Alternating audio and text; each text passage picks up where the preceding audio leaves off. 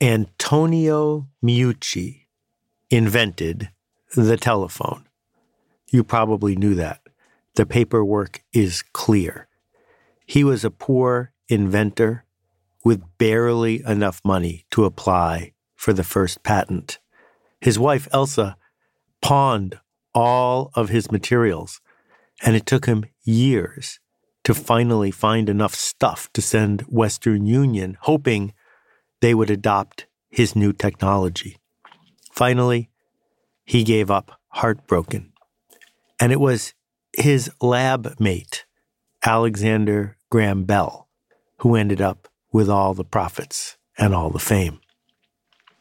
Hey, it's Seth, and this is Akimbo.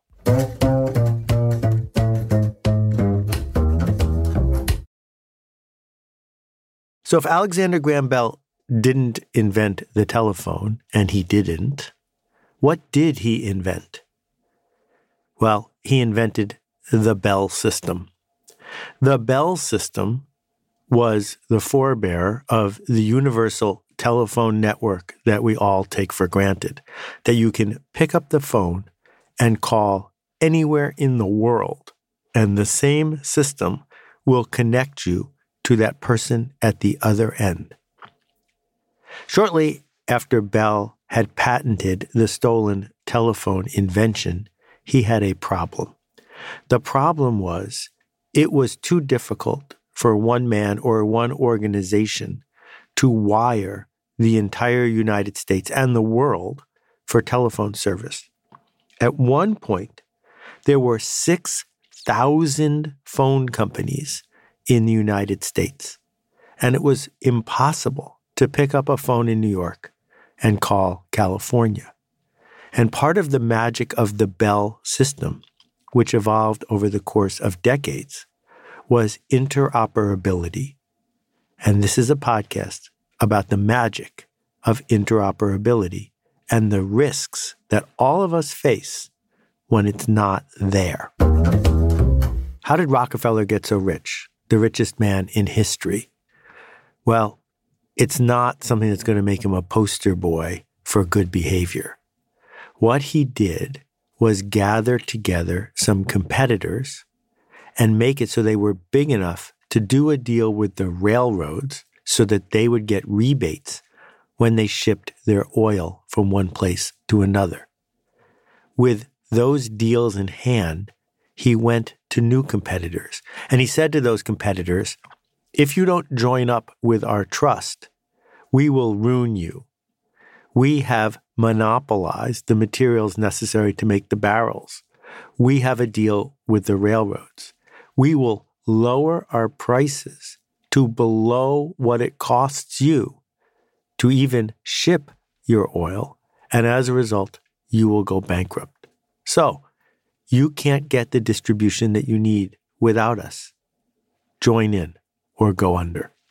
And he did this over and over and over again, creating a system where independent people, regardless of how innovative they were unable to get their product to market. Just 5 years ago, something called the beer tie system in the UK was outlawed. How did it work? If you wanted to open a pub, you had two choices. You could find your own location, figure out how to pay for it, outfit it with everything it needed, and then buy beer from anyone you wanted. Or you could do a deal with one of the giant breweries, and the brewery would take care of a lot of the expenses for you, and your rent would be lower. But in exchange, you would pay 60 pence more for the beer that you were buying because it included a repayment for all of the things that the brewery had given you. You were tied up with them. Well, this is attractive for a new pub owner, but over time it's estimated that as many as half of them were making minimum wage, beholden to the brewery. And if you're a new brewer trying to break into the market, you can't sell to those pubs. As a result, the existing dominant brewers stayed dominant. Or consider the simple example of movie theaters.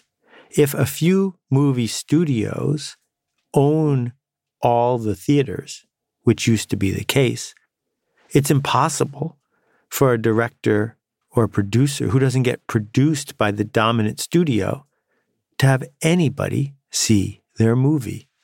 Ted Turner used this idea of carriage to his advantage because he owned the cable companies.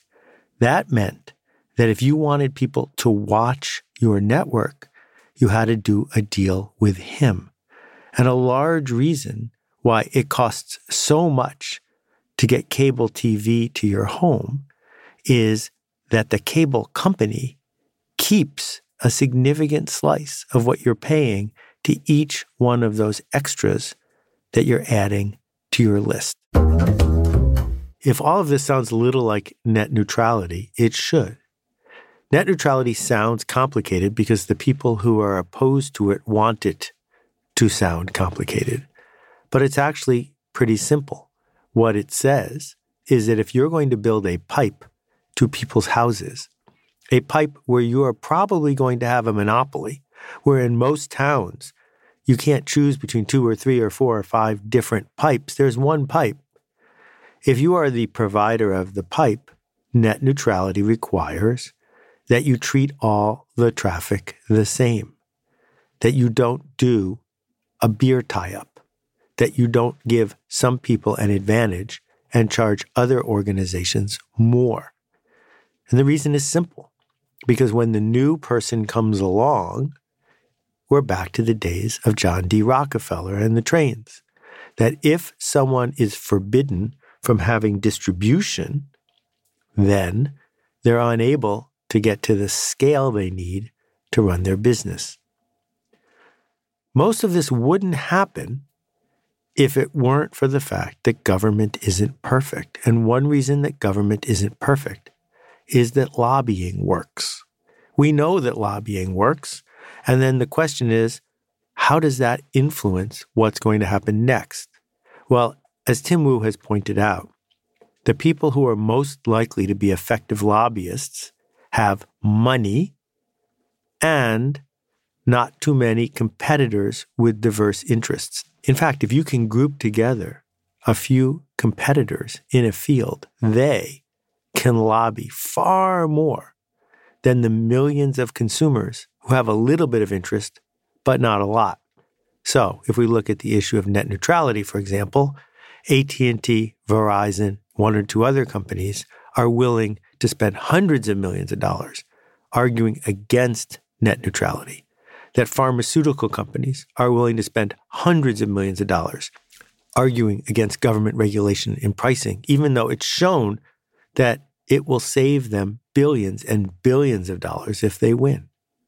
As a result, scale that comes from a lack of interoperability, the scale that comes from forbidding others to join in and connect into what you're doing and maintain their independence, means that established competitors can use the government as a cudgel to help them insulate themselves from innovation. So questions like, who can sell to this store? Who can talk to this user? These are things that independent innovators want the freedom to have something to do with. Consider the bar exam. It used to be that anybody could walk in to a bar exam, and if you passed it, you could be a lawyer. But then they changed the rule to say you can only be a lawyer if you pass the bar exam after going to an accredited law school from this list of law schools. That makes it really hard for an innovator to show up and say, for 1/4 the price and 1/4 the time, we can train you in what you need to pass this exam and do this work. I've got a million examples. Here's another one. Consider the difference between a Nintendo back in the day and a record player. Back when Nintendo had its first heyday, a software company, a company that made computer games, couldn't make Nintendo cartridges without licensing the Nintendo patent. What that meant was, if you had a really exciting game, but Nintendo didn't want you to make it, you couldn't make it. Compare that to the record player. Anybody who wants to can make a vinyl record. All vinyl records play on all record players. So the question is, which is more likely to lead to innovation? Centralized control over who's allowed to make a cartridge, or an open system where someone who has a neat idea can plug into it? Back when AOL ruled the internet, before the World Wide Web had caught on, Ted Leonsis talked about the idea of carriage. Carriage is an idea that comes from the cable TV companies. Carriage means that if you want your site to be seen by people, it's got to be on AOL, and AOL will get a piece of it, and AOL will get to decide. That's really different from the fact that anyone who wants to can build a site on the internet, on the World Wide Web. One of the things that undermined AOL, CompuServe, and Prodigy was the fact that email was interoperable. Anyone who matched the API, the system of rules, could send or receive email. The company I built, Yoyodyne, worked with all of those companies because we were able to build our software off the site because we were using email to correspond back and forth to their members. Well, once email expanded to the World Wide Web, what it meant was that if you could browse the web from inside CompuServe or browse the web from inside AOL, suddenly carriage didn't matter so much because someone could build a website without their permission. So we get back to this idea that what established players want to do is control distribution, control technology, control access to users, control labor, who's allowed to touch this thing, and control government regulation to keep innovators from coming along. This battle is never ending because what consumers want is the ability for innovators to plug into existing systems. They want someone with an innovation to be able to make a toaster that they can plug into a wall socket without the industry that makes toaster ovens having to say yes or no, whether that's okay or not. When they broke up the Bell companies, they made it so that you could buy your own telephone and plug it into the wall without having to ask AT&T's permission. So the heart of this is to understand that as citizens, we have to be ever vigilant about maintaining APIs, open access, the ability of someone with a new idea or something new to say to plug into systems that the people who run those systems want to keep closed, that they want to maintain a monopoly on, a walled garden. And the second thing is that we as entrepreneurs, as small business people, as people who are building organizations, need to be aware that we too have the same instinct to close down the system, to shut down the API, to limit the inputs and the outputs, because it feels like we have more control. Out there somewhere is the next Antonio Meucci, someone who might not have $250 to buy a patent, somebody who might not have the patience and the resources to get over the hurdle that a monopolist doesn't want them to get over.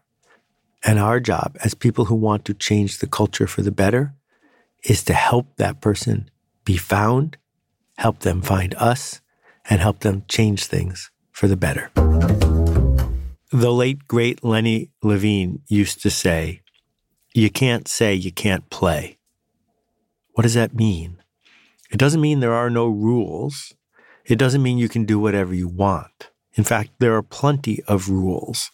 But if you follow the rules, you get to play. If you meet the standards, you get to play.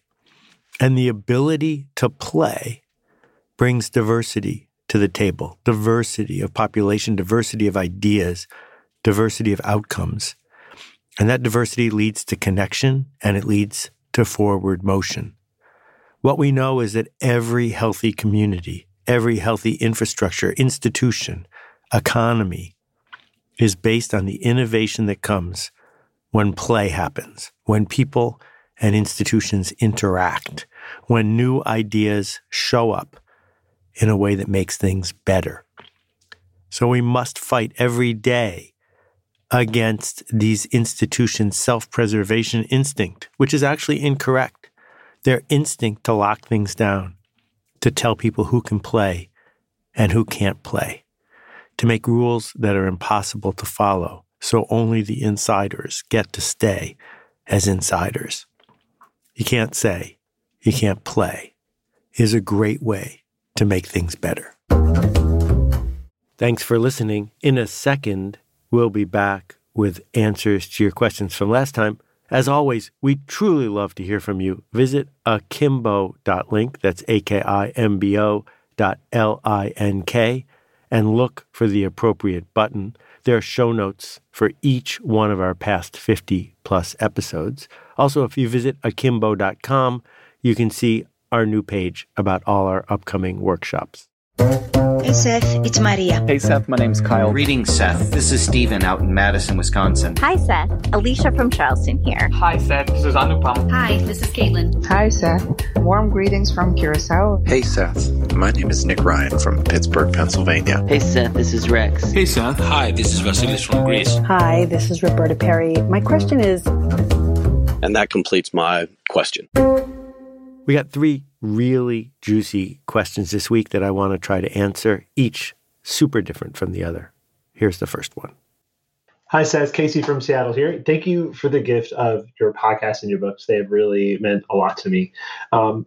My son is a junior in high school, and he wants to major in aerospace engineering and eventually build rockets. He's an avid reader, and I want to encourage his continued education outside of the classroom. And so I wanted to know, what are 3 books you wish you had read before graduating college, whether they were published just this last year or 100 years ago? Thank you so much. What a great gift to give to your son. And what an impact books can make if we read them in the right way at the right time. So here's a few that I'll tee up for you. When I was in high school, I read Gödel, Escher, Bach by Hofstadter. It was terrific. It still is. The modern version of this book by David Deutsch is called The Beginning of Infinity. I'll be talking about that in a future episode, but it is accessible and mind-blowing. And as a high school student, the idea that you can think bigger simply by thinking, by choosing to think bigger. To see this is a game changer. It's eye-opening. It helps a student, a young person, or an old person realize they have way more potential than the world often reminds them that they do. The second one, a book I've mentioned before, is Just Kids by Patti Smith, about her relationship with Robert Mapplethorpe. And for me, what this book did, I listened to it in audio, it might be the best audiobook ever made, is helped me see how deep emotions can run, not in fiction, but in nonfiction, and how carefully they can be exposed, and how generous one human can be to another. And then the third one, let's do them as a duet. Your choice, either Secrets of Closing the Sale or See You at the Top by the inimitable Zig Ziglar. Well, I looked at the lady, and it wasn't unkindly, but firmly I said to her, yes, and you know, ma'am, I'm afraid your problem is about to get worse. She said, what do you mean? I said, I believe they're going to fire you.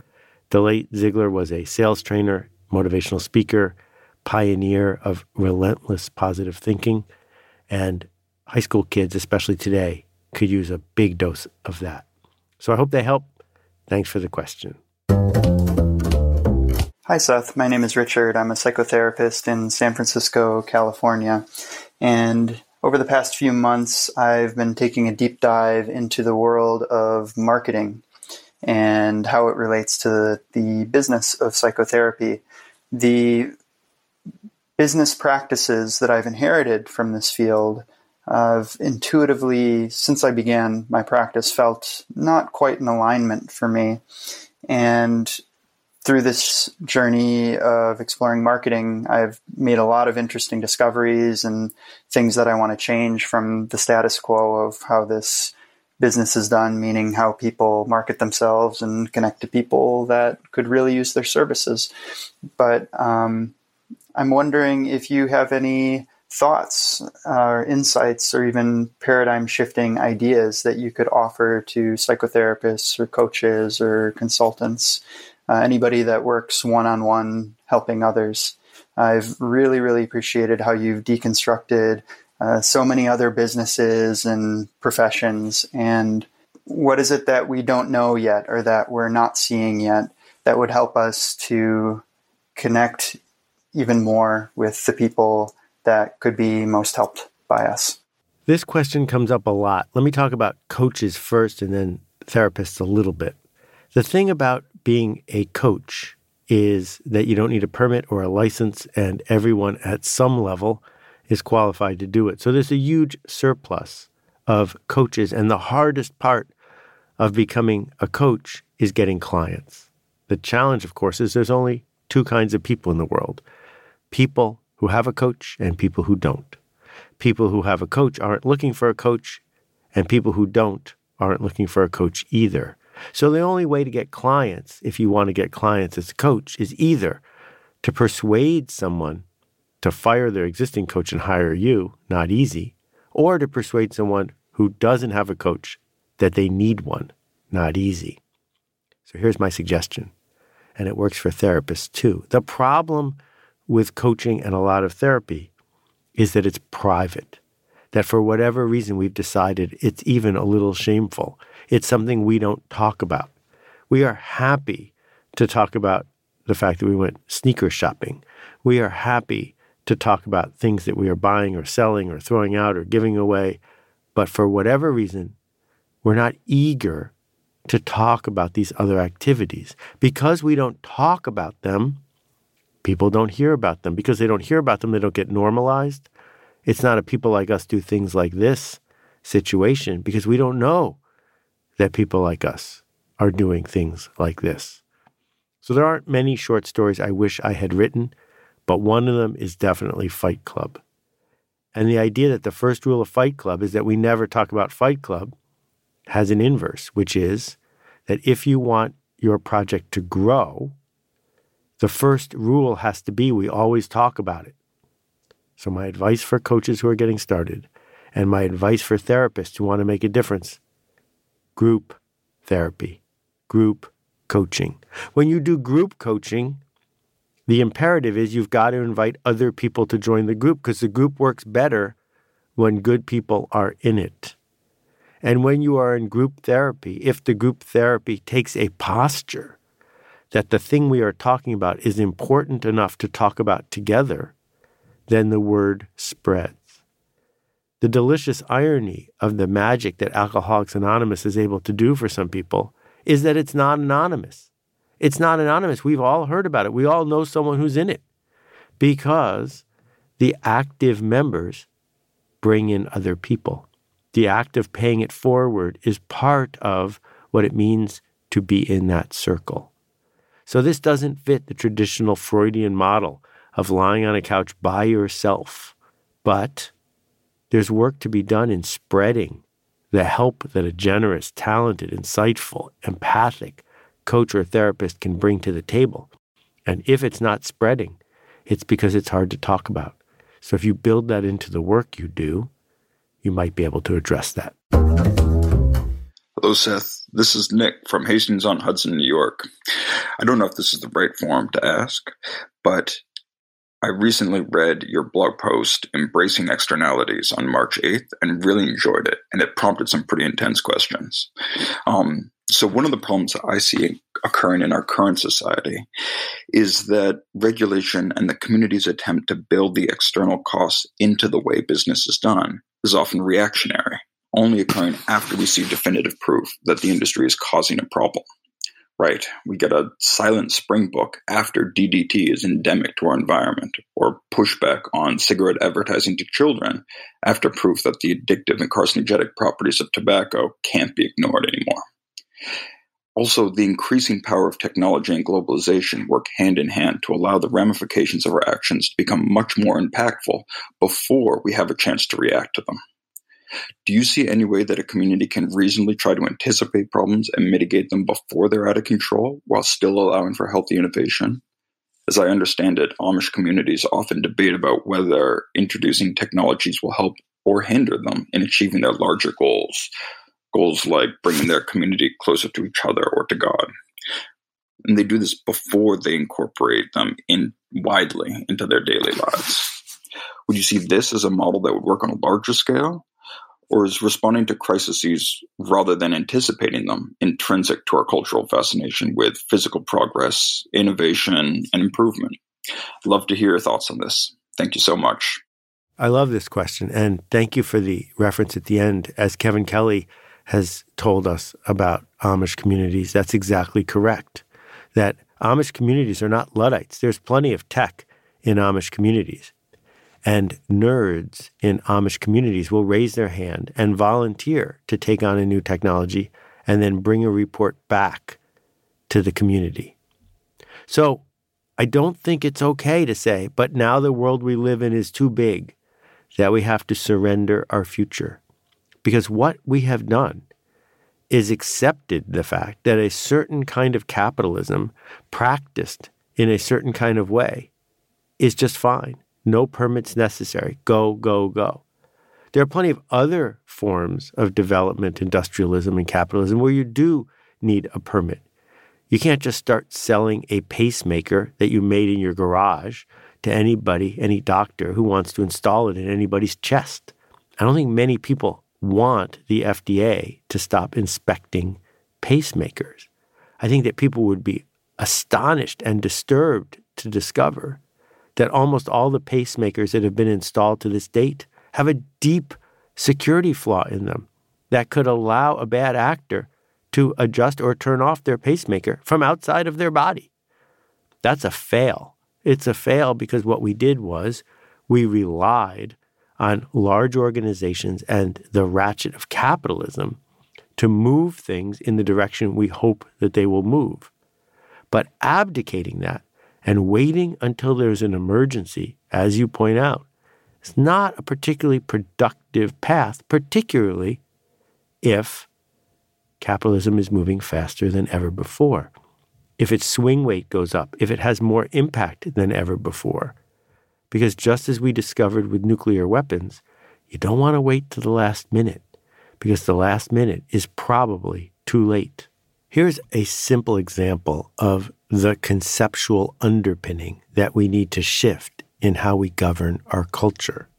What we decided 200 years ago was that the ratchet of capitalism would largely be left unimpeded, that it is an evolution of a good sort, that it can go around and around and around. So when I was growing up, there were no billionaires. Now there are lots of billionaires. That is viewed as a sort of progress. But one of the shifts, as Lawrence Lessig and others have pointed out, is that as money accrues to the winners in capitalism, it is used to buy significant influence in politics, which means that politics is entrained with capitalism in the sense that they both support the other. The system can get out of whack. So if we make one conceptual procedural change, which is separating them again, making it so that money cannot buy extraordinary influence in politics, the theory goes that we will get back into balance.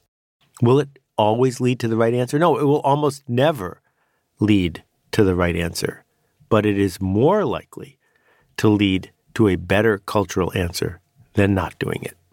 So there is no denying that industrial capitalism has made the world more efficient, in many ways safer, in many ways more comfortable than what we had before. No denying that. But that doesn't mean that we should accept as the default that everything it produces is just fine, thank you very much.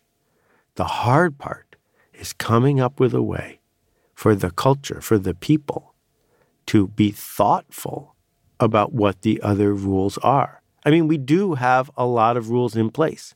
You're not allowed to test your lawnmower on small children before you bring it to the market. It's not okay. It's not legal. It's not allowed. So the question is, how do we put the other guardrails in place? Because even dyed-in-the-wool capitalists who focus on industrialism are happy with many of the guardrails they've already come to accept. The fact is that when they turn on water, clean water comes out of the tap. The fact is they can drive across the country without being waylaid by a highway robbery. The fact is that systems that are built by the public work if we build them properly for the right reason. And the same thing goes for what are we going to limit? I don't know the answer, but we are in total agreement that there is a problem.